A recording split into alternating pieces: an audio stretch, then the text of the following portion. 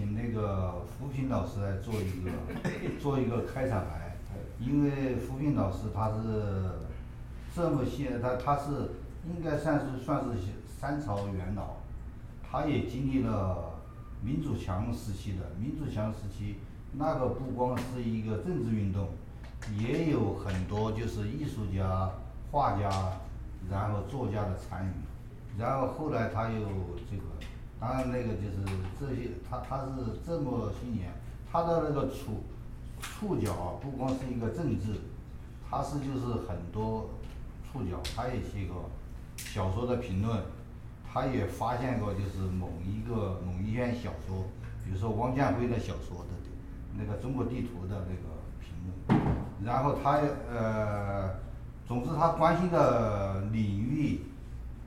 比我廖亦武要多得多，所以说这个开场白应该做。本来应该有你先说啊，当然那我这次我讲也行。这次我讲的题目呢是天安门大屠杀的这个后的文学艺术。当然这个实际上可以分成两个部分，一个是89民运中就出现了不少的文学和艺术。就拿艺术而言，那中央美院他们做的那个民主女神像就是一个代表。后来在华盛顿的那个共产主义受难者协会，他们打算在美国首都华盛顿立一个纪念物，纪念世界各国共产主义运动的受害者。那么他们就在讨论用什么图案最后大家一致觉得就是用89民运中曾经一度矗立在天安门广场上的那个民主女神像。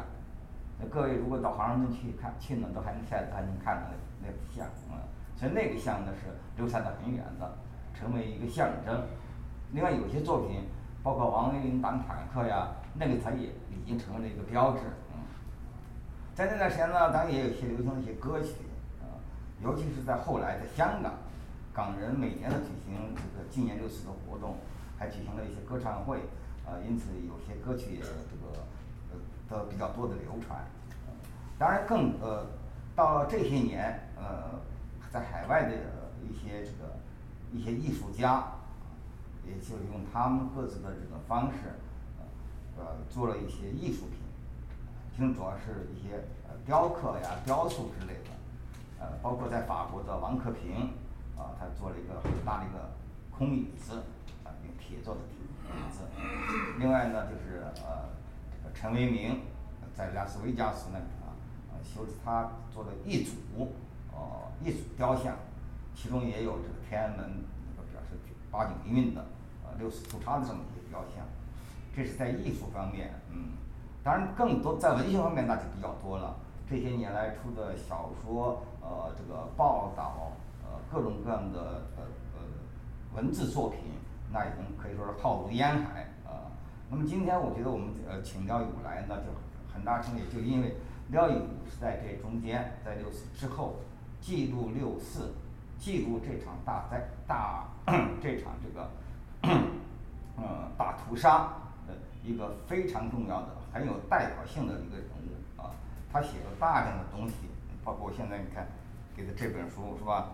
我的证词就是6·4这是他的一个代表作之一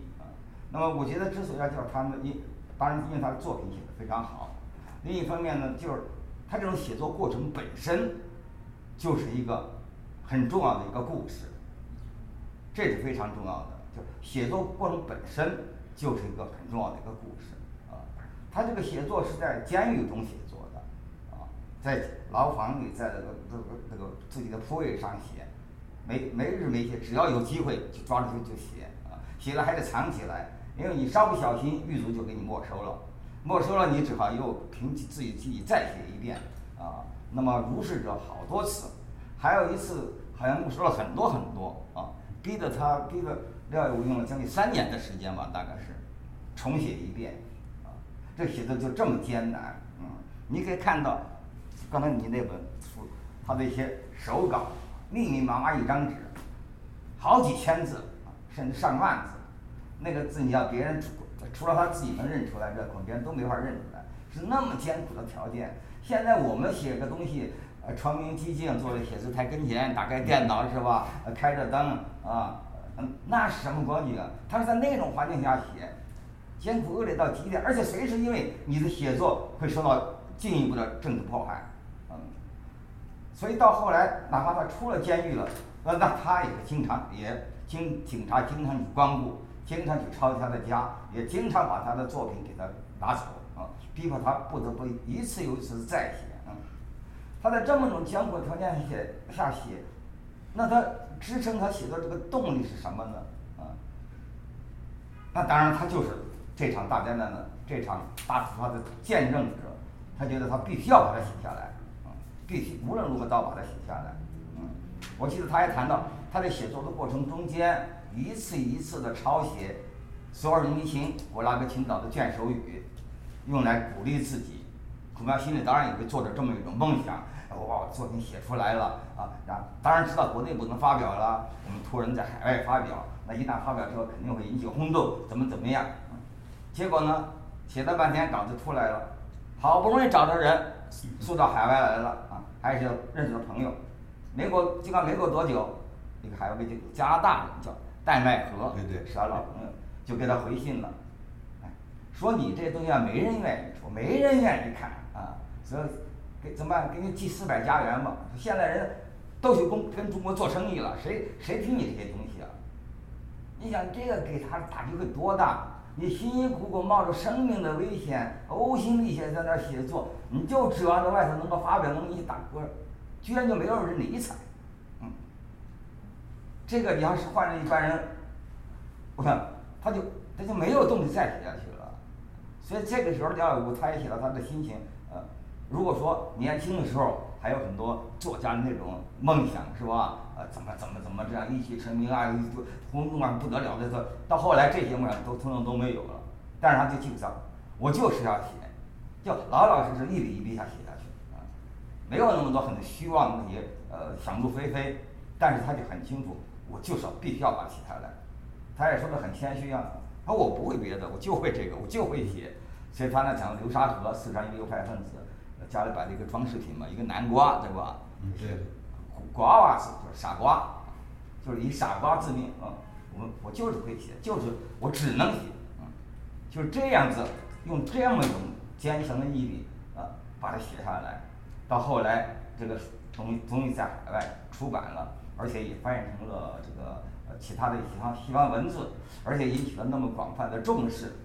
所以他能够取得现在得到这种的承认，我觉得实在是这个名副其实。就像很多人讲的，我们奋斗未必能够得其所值未必能够就是得到我们应该得到的东西，但是呢我们务必要做到我们值其所得。当你得到什么，你值得得，你真是千该万该。你看廖亦武的这个成就是在这么一种状况下写出来的，所以它本身这个写作的过程，整个出版的过程，整个就是一个很动人的故事，就值得可歌可泣。它也构成了大屠杀后本身这个大事件的其中的一部分，也成了大屠杀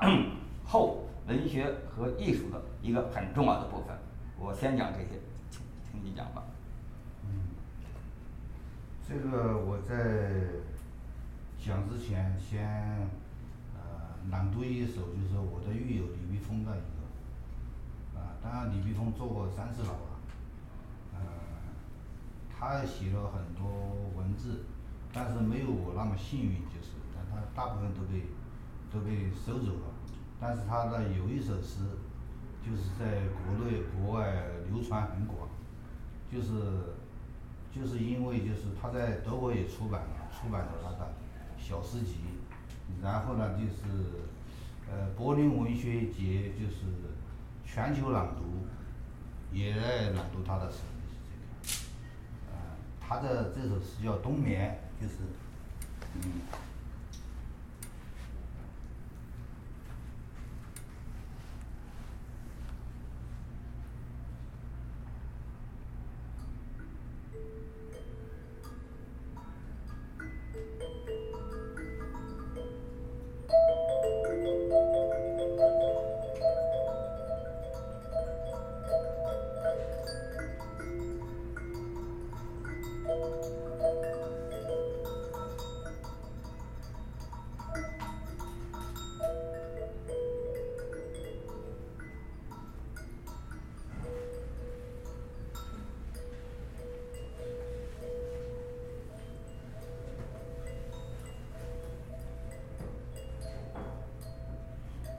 是冬天过早的来临，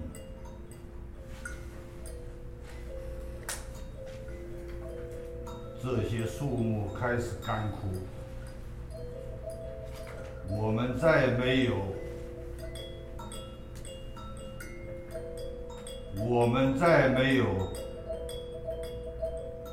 水分去滋养，于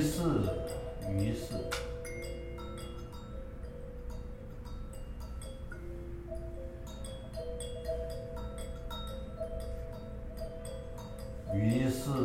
我们的头发被岁月染得渐渐的苍白，我们的皮肤像龟裂的田野，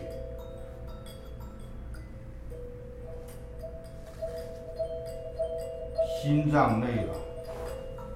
血液累了，心脏累了，血液累了，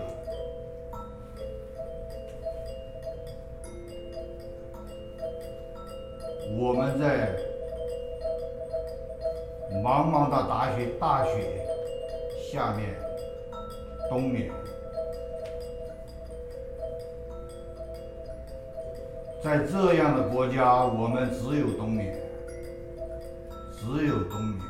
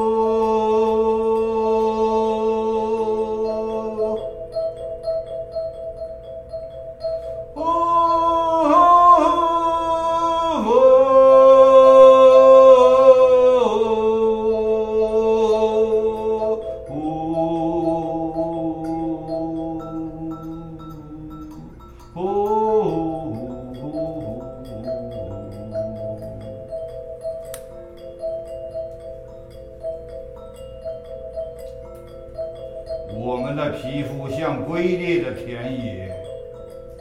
我们的头发被岁月的雪染得渐渐的苍白。我们的皮肤像龟裂的田野，我们的头发被岁月的雪染得渐渐的苍白。心脏累了，血液累了，我们在茫茫的大雪下面冬眠，冬眠。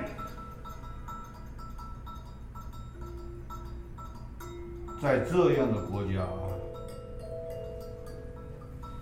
我们只有冬眠。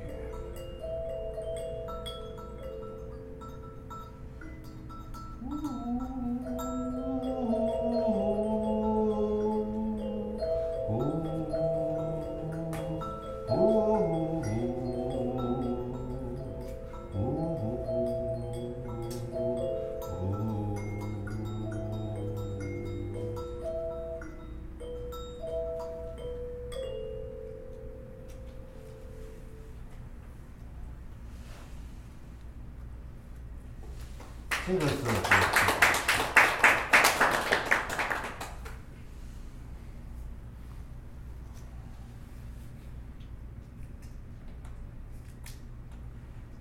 这个李碧峰呢，他是我作品当中一个经常出现的这么一个人物。这个人物呢，他就是逃跑了7次，他老是想逃跑，而且这个有一次据说是已经是逃到那个缅甸的境内就是他下面已经能够看到那个缅甸那个铁皮房子，他就觉得就是已经到了安全之地了。突然就是听到一句中文叫不准动，他说他妈的就是怎么缅甸人会说这个中文嘛，就是这个，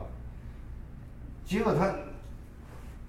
他就比较惊慌失措，结果哗的一个子弹就从耳朵一下子穿过去了，他当时一下就尿裤子了，啊，然后不由自主就跪了下去，啊，他这个时候，别人那个就出现了，然后把他给架起来，架到一个丛林里面的一个指挥所，然后结果呢，结果这些人是缅甸共产党的游击队呢是60年代那个时候，云南的知青就是为了投奔革命，就说在这边，他们就跑过去了嘛，然后那个缅甸的游击队就是吸收他们，其中一个据说还是重庆知青，当时那个李碧峰就被他们给逮住了，然后呢，他开始还不怎么说话嘛，后来呢就说那个就是因为他应该最开始就应该和那个他们的团长交流，就是这个，结果他没有交流，别人就上报了。如果说他不上报的话，那个就老乡都会把他给放走，但是已经上报了，就是这个，当时就把他就是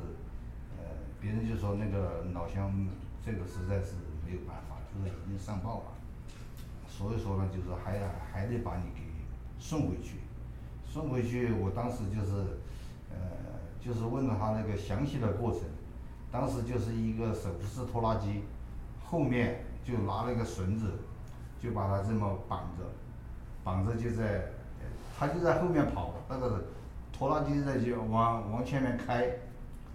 到那个边境线，交给那个边防这边。边防这边就是出来了，就是一个班的武警，双方就开始足球比赛，就是踢他，到最后，他至今就说那个就是有一脚就是踢到他那个裤裆里面。有一次我跟他在监狱里面的话，就是因为那是夏天，那些都在看电影，然后他就穿了一个大裤衩。我突然看那个裤裆里面，一下冒出这么大一团东西，我说我靠，我说你那个怎么了？就是这个，结果他那个疝气发作，就是这个，他那个卵蛋都是一个大一个小，就是那个就是疝气发作，就那么一个人，他还喜欢写作，然后而且还喜欢东跑西跑。老是提不住，就这么一个人，就这么一个人，他跟我是朋友嘛，他关于他的故事，我以为已经写完了，结果前不久还有他的一段录音还在我的电脑里，就是说一个人的一生，你以为穷尽了，结果还有很多，所以说这个就是天安门大屠杀对很多人的命运，比如说那个李碧峰，他原来就是个税务员，然后60的时候，他因为喜欢写诗，然后站上去朗诵了一首诗，他说那个就是我们这个世界，就是那个就是月亮比太阳还黑。就开始那个了，就是在很多人的可能是听起来是胡言乱语，但是在那个64那个阶段，要即将镇压那个阶段，他这个刚好比较准确，月亮比太阳还黑，后来他就进去了，他讲的故事我觉得跟一般人讲的故事不一样，因为他在天安门那个时候被镇压了。他那个时候还在那个成都那个天府广场。他说他当时就是拉了一个三轮车，三轮车那个上面就是那个广播站，就是说那个革命的广播站就设在一个就是那个脚踏三轮车的上面。最后那个三轮车不够高，然后他就让那个女生就骑在他的脖子上面，手上就拿了一个电喇叭，就是那个就是革命的同志们就是那些讲话。最后那边嘣的一下就发催泪弹，结果那个广播员还在那说这个大家不要怕，大家不要怕，这个催泪弹是国产的，一点都熏不到人，就说那个大家不要怕。结果那个催泪弹一着地，一晃眼马脚，哎呀看不见了。然后结果他还在那儿喊了一句，我日他妈了，原来是西德进口的，就是这些。所以说这个很有特色。他这个天安门之后，他不是某一个有这个职业革命家发动的，它是一个全民参加的运动。当时就是很多，你是稍微有一点一腔热血，扒了一下就进去了，然后你就改变了你的命运。这个就是不光是屠杀这一部分，而且改变了很多人的这么一个命运。只有某些作家，就是这个体制内的作家，他们的命运没有改变，因为他们那个当时写了检讨了，就是这个，因为还要在体制里面滚下去。一方面他们内心觉得，哎呦，这个我要描写内心的黑暗，当然内心的黑暗也是，但是我所看到的，这个已经是就是不是一个天安门大屠杀之后的文学了。真正的文学就是这种，比如说吴文健，他可能就是他画的画我还特别喜欢，就是然后他喝了点酒，然后那脑门儿然后一下子上涌。所以说这个天安门大屠杀的之后的这个艺术的话，曾经有人曾经德国那边记者曾经问过我，你认为天安门大屠杀之后的文学应该是个什么样子？我半天都没有回答得出来。我也想到可能那个小波当时组织独立中文笔会，就是这个可能就是他也说了很多，但是我那个时候问我完全忘了，我就冲口而说，那就是天安门大屠杀的，就是说，就是要成为一个好的作家，要写非常优秀的作品的话，在我看起来，要坐过牢、离过婚、被国家单位开除。然后那个德国作家就是一下子，德国记者一下惊呆了，他怎么这么说？后来他那个《明镜周刊》标题就说，好作家应该蹲监狱，就是这个，就这么来的。但是这种我的归纳能力不行，这个归纳能力还是要胡老师去。是他这种写作真是一种非常艰苦的一件事情。所以王朔，你看王朔讲过一段话，王朔是很流行的通俗作家呀，他就说过一段话，他说，看他怎么说的啊？他说，因为他知道他写的东西是要考虑到官方的那个尺度的，所以他知道出不来的东西他就不会去写，他自己很清楚这一点。他就说这个，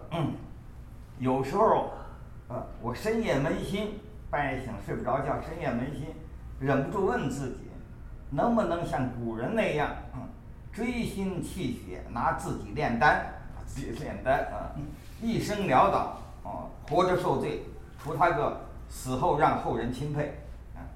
因为你写东西现在出不了嘛，只能以后死后也许能够流传，让人家敬佩。他说一想，不行，这不行。他现在是什么时代啊？英雄辈出的时代，信息爆炸的时代，你这是拿你的生命去赌明天了，这个赌太大，这个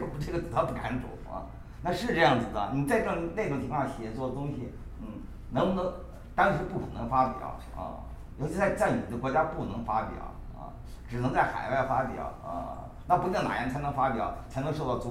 应该有的重视，而且常常未必能够得到你应该得到的这种重视，所以这是下很大的一个赌，这是拿你的生命在下这种赌注嘛，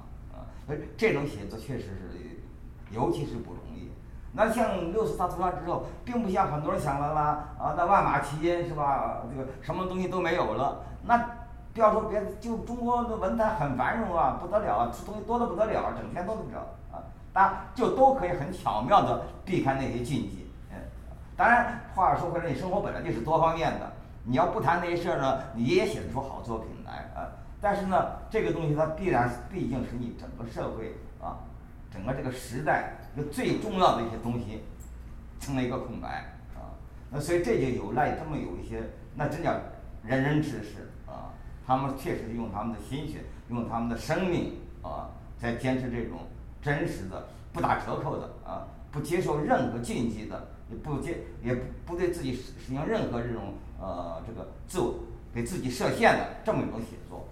这种写作，我觉得它才是这个最了不起的写作。所以这也是我对这种从事这种写作人就格外的尊重。你像我们在座，包括我们黄翔，都是长期以来都是在从事这种写作，所以特别了不起啊。当然，这种像廖友在这方面这种写作能够得到现在这种承认啊，那真是非常值得庆幸的一件事。就像刚才讲到他李立峰啊，还有像其实这种作家人还挺多的，还不少呢啊。那将来这些都会陆续的挖掘出来，流传下来。我想我们的当代的文学史真是应该把这个部分当成一个最重要的部分。那个，我们还是请黄翔来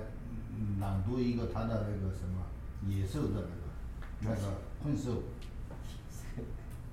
因为他那个当时在圆明园，他的很多学生也在朗读他的那个词，就是那个什么是一个对，让你朗诵，请你来朗诵。抱歉，我还得另外用中文翻译。那个廖亦武，请你去上面朗诵一下野兽。好。那他也不用稿子是吧？记得。那当然了。OK，很厉害。以前登记的这个，到中间点。我记得你当年写过一篇阿宙的诗社，是不是啊？没你的代表作，你的代表作，你是。60岁的时候，你跟。我说也是。对。就是你那个诗写的很早。就是。那个这个野兽的这首诗呢，是写于文化大革命的最高峰期。当时还是行为艺术，就是差点命也丢了。因为我当年在天安门广场学了我的吼声交响诗以后，也触及毛泽东和文革，并且朝着偶像的天安门广场解开裤子的撒一泡尿，在天安门广场撒泡尿也是大瀑布，放个屁也是惊雷，所以随着那个只好就写下了野兽，我是一只被追捕的野兽，我是一只攻不活的野兽，我是被野兽践踏的野兽，我是践踏野兽的野兽。一个时代扑得我斜眯着眼睛，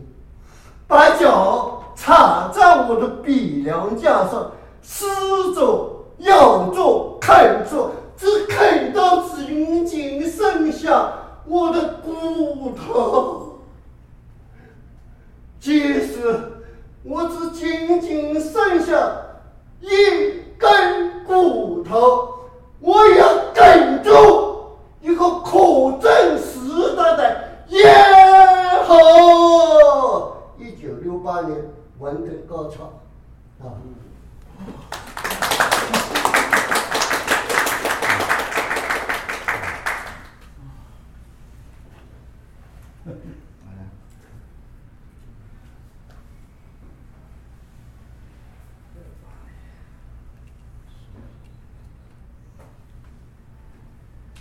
那我来，可以来读首诗是吧？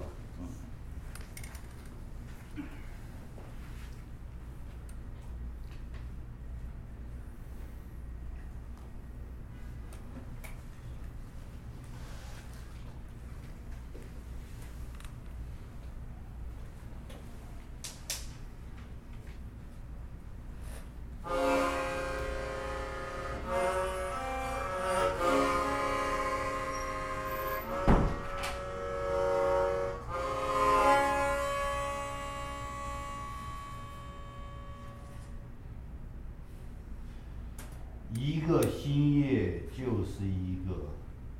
枪眼密布的头盖骨。我们在老水里讨论死亡，在永恒的日光灯下讨论死亡。站着去，还是跪着去？子弹是穿过前心，还是后脑？当摘下土坑的时候，你是否来得及回目一笑？你是否来得及回目一笑？哗啦啦的铁链淌出一条岁月的波涛。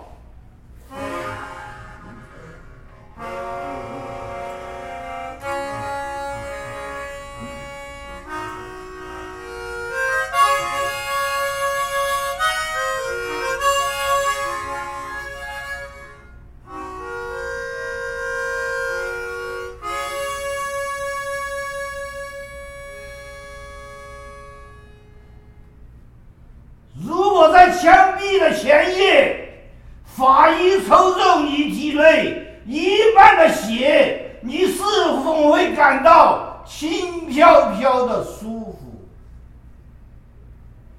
心跳慢得像太空中举办的篮球比赛，比土星还大的狗肺汪的袭来，还等什么？还等什么？你省着这舒服劲儿，你他妈的就去吧！对这个世界的话，你还没有说完吗？你他妈的早就说完了。这个世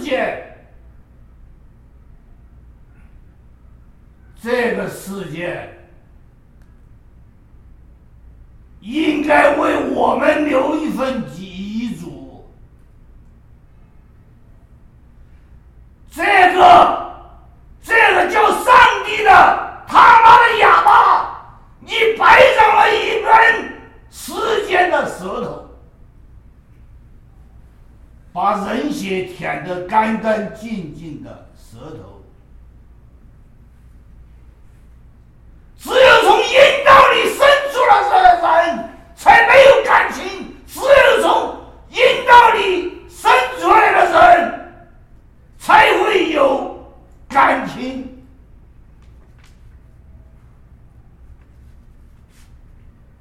而你是从嘴里吐出来的，你不像我们从阴道里生出来的，我们是有母亲，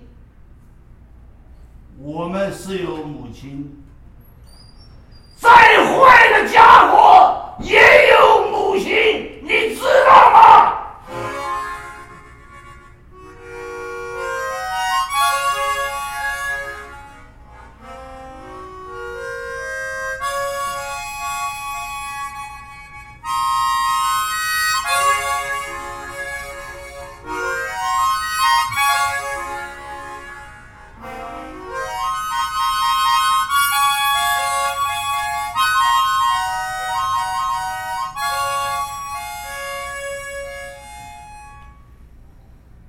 死亡是一道白光，还是悠长的隧道？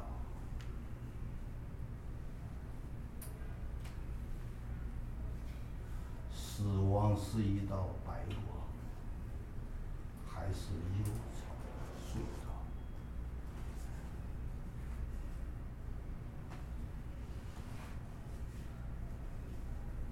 你在做爱的高潮，你射出了一颗子弹，打不入要害，就太难受了，太难受了。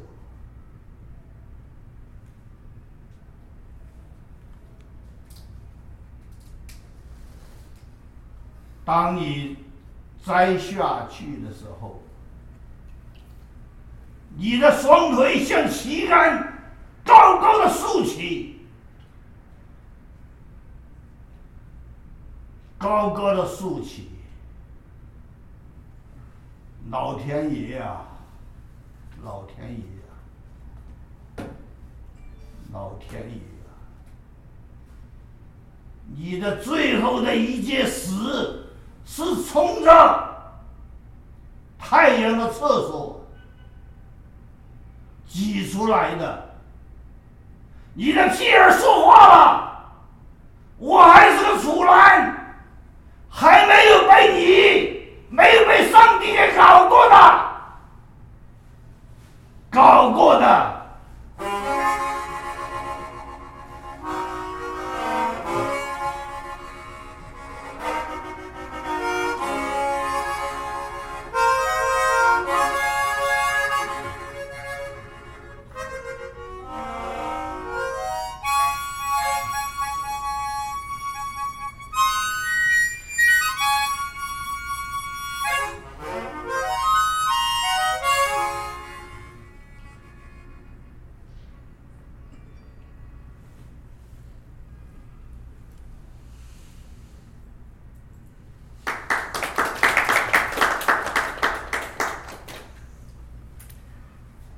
德国哲学家阿多诺有句名言啊，这个很多人都知道，他讲的就是奥斯维辛之后，写诗是野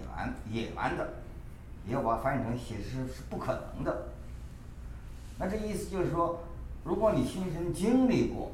一场大的灾难、大的灾祸，你就会发现这个文字是很没有力量的，也很难表达。你表达了，别人是不是能够理解？你也觉得很可疑。因为现实的苦难、现实的灾难，常常是没有诗意的，没有美感的。可是你要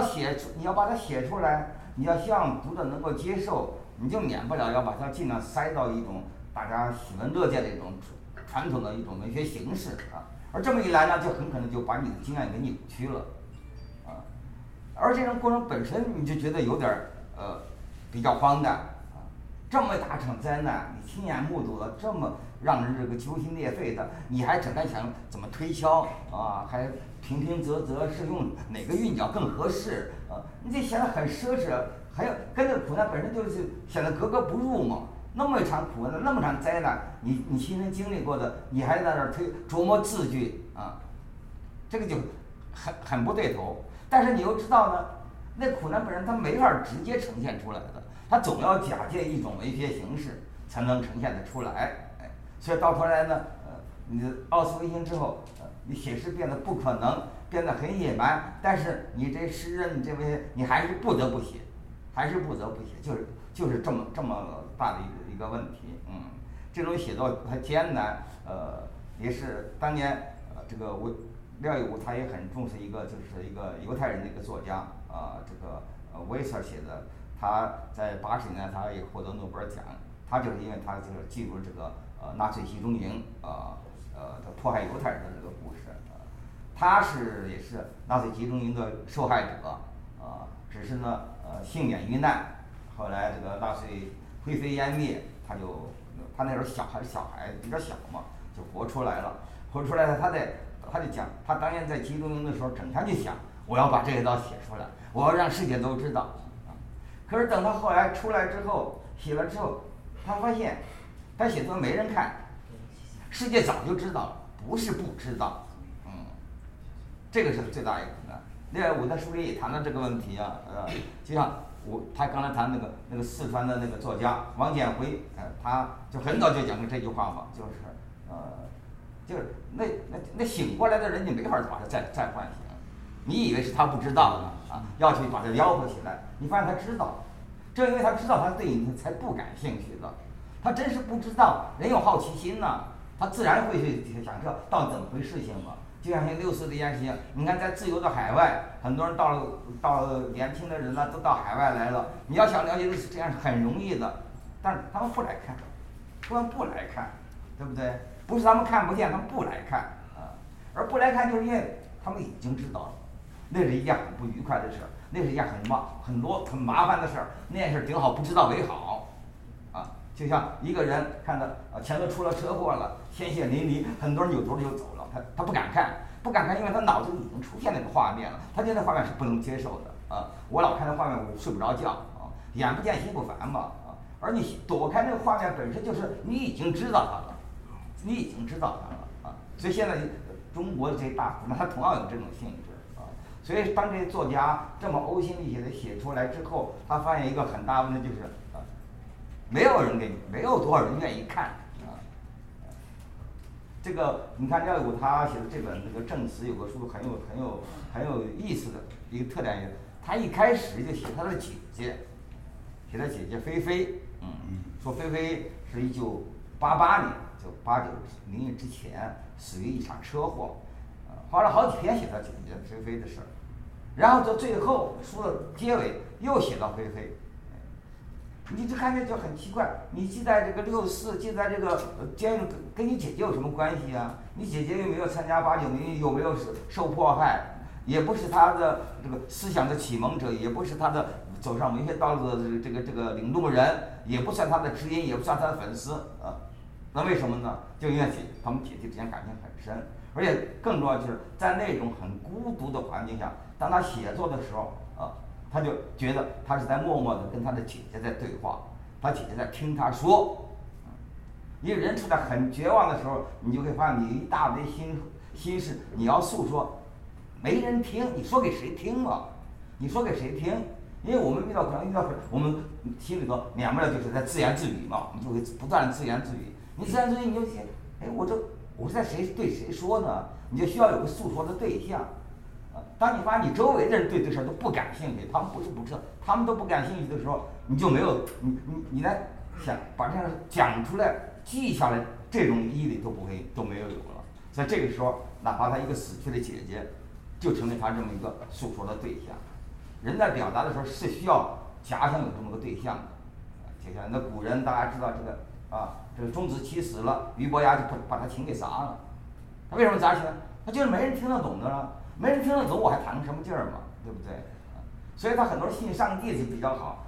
他就永远可以想象，他永远有个诉说对象，对不对？他永远可以他想象中他在跟上帝对话，上帝来听我的苦难，哪怕我是很渺小的人物，我受的苦难对我来说是全部，对别人来说根本无所谓。我讲谁都没任何人愿意听，我觉得上帝他会听我的声音，他会听我的诉说，所以你看信给上帝这点就很好，然后你的东西就能得到抒发而且通过得到抒发呢，那么你的心里可以就至少比较能够归于宁静。如果你老憋着一肚子话，你发现就找不着人说没有一个人愿意听你的，那才是真正是让人非常非常绝望的。那廖亦武他就把他的死去的一个姐姐当成这么一个诉说的对象，所以你说这件事情是他是在什么样的心态心境之下，在做这样的写作啊？这个我想，当然在一个太平年间自由世界里写作，他们想象不到的嘛。他们写东西一下写东西，摊开纸那就写了，走到电脑跟前一打就写了。他们从来不会想我为什么要写，我写给谁听，他写给谁看，他们不想都不想这个问题，这个问题对他不存在。当然，对于那些经受那么大的灾难，而且你的写作本身就会给你带来祸害啊，而且你对你东西能不能发表，能不能重视，你都一点没有把握，甚至很灰心。你为什么还要能写下去啊？你这个动力从何而来啊？你是为谁而写？你为什么写？那这件事情就变得就非常非常的突出啊！我想所以我一再强调廖亦武的写作，当然像我刚才也谈到，像从这种写作的，那不管在中国在海外，都确实还有人啊。那么这样本身呢，这个是本身就是非常值得我们去深入思考的。那个刚才，当然那个胡老师，很早就写过一篇，我觉得是很重要的文章，就是给我这个正式写的就是我们时代的见证文学。对。那个文章应该是我看到的第一篇关于这个64之后的文学应该是个什么样式。他后来又写了一篇短文，就是菲菲是那个读者。我下一次修订的时候，我准备把他这个就是唯一的这个读者的文章收在我的那个就是修订版上面。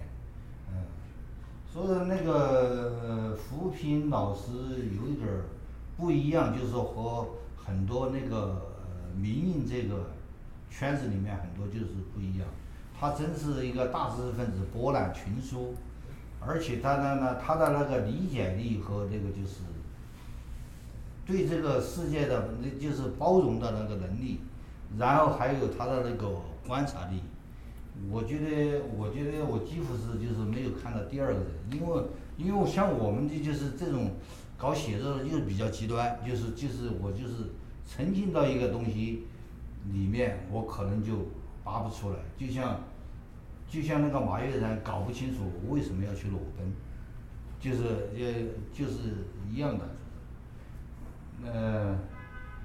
所以说就是我心里面就是那个想说的话很多，但是那个意识就是说那个就不会像扶贫老师这么理性，把它表达的非常有这个条理。所以说呢，就是他们经常是在总结我的写作，因为西方也有他的文学评论家，就是说一个是在国内的写作，一个是流亡时间的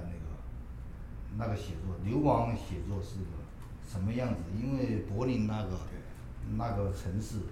也有各个国家的那个流亡作家，然后我们经常在一起那个是做节目嘛。然后呢，就说虽然说天安门大屠杀很惨，但是我也看到了其他地方的发生的苦难，而且在持续的发生，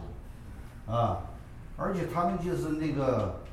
对于一个就是写了一篇报道的人，他们那个恨之入骨，就是居然把一个人拿来肢解了，就是无所不用其极。所以说那个天安门大屠杀的这一段历史要融入那个世界的这么一个灾难史，我觉得还有一段路要走。所以说那个于大辉还任馆长的这个64纪念馆很重要，因为这个就是也是我自作主张要把那个片子拿在这儿放着，然后也给他们那个有很多交锋，都不能说讨论了，就是交锋。我说这个就是说那个就是后来，可能他们至今也没有想透为什么要这样做，因为的确是我们开始这个天安门大屠杀全世界的那个关注到最后就说那个就是这个分散，甚至有些议员他居然说是天安门事件。在德国议会啊，我也参加过，就是我简直觉得是受不了。关于这个命名，这个也是天安门风波，然后天安门就是说他们从暴乱改成风波，现在的大家习惯说天安门事件，他妈的什么事件，就是一个屠杀，事件多了就是，所以说这个就是这个纪念馆的这个意义，也就是这个，从这一点来说，就是我作为一个作家，我觉得，还是有我一定的责任，就是这个。就包括你这个他们纳粹对犹太人的大屠杀，也是很多年之后才变成了整个人类的共同记忆的。当纳粹刚刚被摧毁之后，那很多人不知道这个故事知道的人也都没有把它当成一个很严重的事情，所以最初讲述这个故事的人还是很孤单的，还是很孤独的，得到的回响还是很少的。那么有这么一些人，他们持续不断的说，终于让它成了现在整个人类的一个共同记忆，大家都知道是发生了一件什么事情。你按照中国天安门6·4事件，那6·4是发生在全世界众目睽睽之下的呀，不像你杀犹太人我们都没看见，这个6·4谁没有看见呢？刚好是赶到全球化的时代，赶到信息时代，赶到电视机的时代。那时候没有电脑呢，就那电视机啊，那美国电视我们在美国都知道嘛，每天一打开几大电视台，3大电视台，新闻节目第一个镜头一定都是天安门，全世界都知道的啊。怎么所以就让人感到很惊讶，就是好像这事儿大家都看到的，居然就完了，居然就过了，居然就没有人把它当成个事情了啊。所以你看，我就刚才我在也写到对吧？他说这些6·4这些政治翻译。当你从监狱里出来成了怪人你整个周围都格格不入。你觉得大家本来我们头天一块上街，一块呐喊，一块哭泣的，怎么出来说好像都成另外好像没那回事儿似的？就你一个人还在那种情绪里头，在那种记忆里头，是吧？别的人好像都全都是向前看，挣钱去了，谁也不干这事儿，好像那事就跟没发生过一样这简直让人就是匪夷所思嘛！你很难想象一个。人类有史以来最大规模的持续那么多天的几乎无人不知的很多人都用这种方式那种方式参与了这么运动到后来以那么一种罪恶的方式把它画个句号，居然到后来大家好像就算了，就不当个事儿了这么几十年就居然就过下来了。这一点我想我们当时过来人那个事都很难相信，我们都以为这件事情一定会强有力的、永远的刻在每一个人的这个心灵，刻在他们的记忆之中，对不对？都会对他们以后的发现，你看，居然就把它好像当成没那么回事情了那这一点你在这个你更觉得把这段历史记录下来、记载下来，它有多重要？要让它重新这个记忆，让它重新活起来，一定要让这个记忆重新活起来。所以说这个，从这一点来说，我觉得这个，当然天安门最开始的时候，这个那边都有，就是那些通缉犯那个24，对，就是每一个人那个时候都很受重视，但是这些人的个人命运也发生了很多改变了呢，但是现在就是在王丹在这弄这个事情。所以这个也令我有很多的感慨，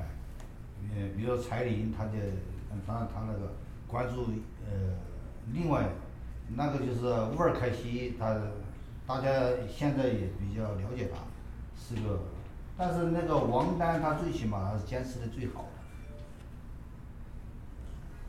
的。我这个说实在的话，我是第一次来看了。我当然心里面还是有很多不满意，我觉得是做的太简陋，就是最起码，因为这个就是欧洲的那个博物馆那个纪念馆那个德国人的那种精益求精啊，就是我是见识了，就是这个。但是最起码它是一个初级阶段，就是经常就像我那个他们那个台湾人，我去年也在台湾就是待过，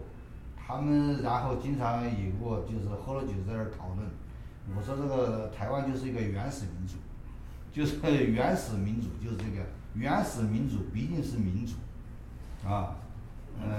所以说呢，事隔很多年，你要重新来做这个，那当然，我看那个就是王丹也经常在忽悠大家捐钱啊，大家是什么？那在几十年前，那肯定是很容易的事情。对。但是现在真的是不那么容易，啊，说要把那个刘晓波的雕像要弄到那个海岸线上，那都是很不容易的。就说这个就是我们就是推动嘛，看什么时候，那个就是什么台湾那个公共用地的主管部门，他们拿一根筋，然后动了，然后可能，所以说这个就是，王丹还是难能可贵啊，尽管他可能就是遭遇了很多事情，我觉得就是这个，但是总比这个就是在监狱里面坚持写作要容易一些。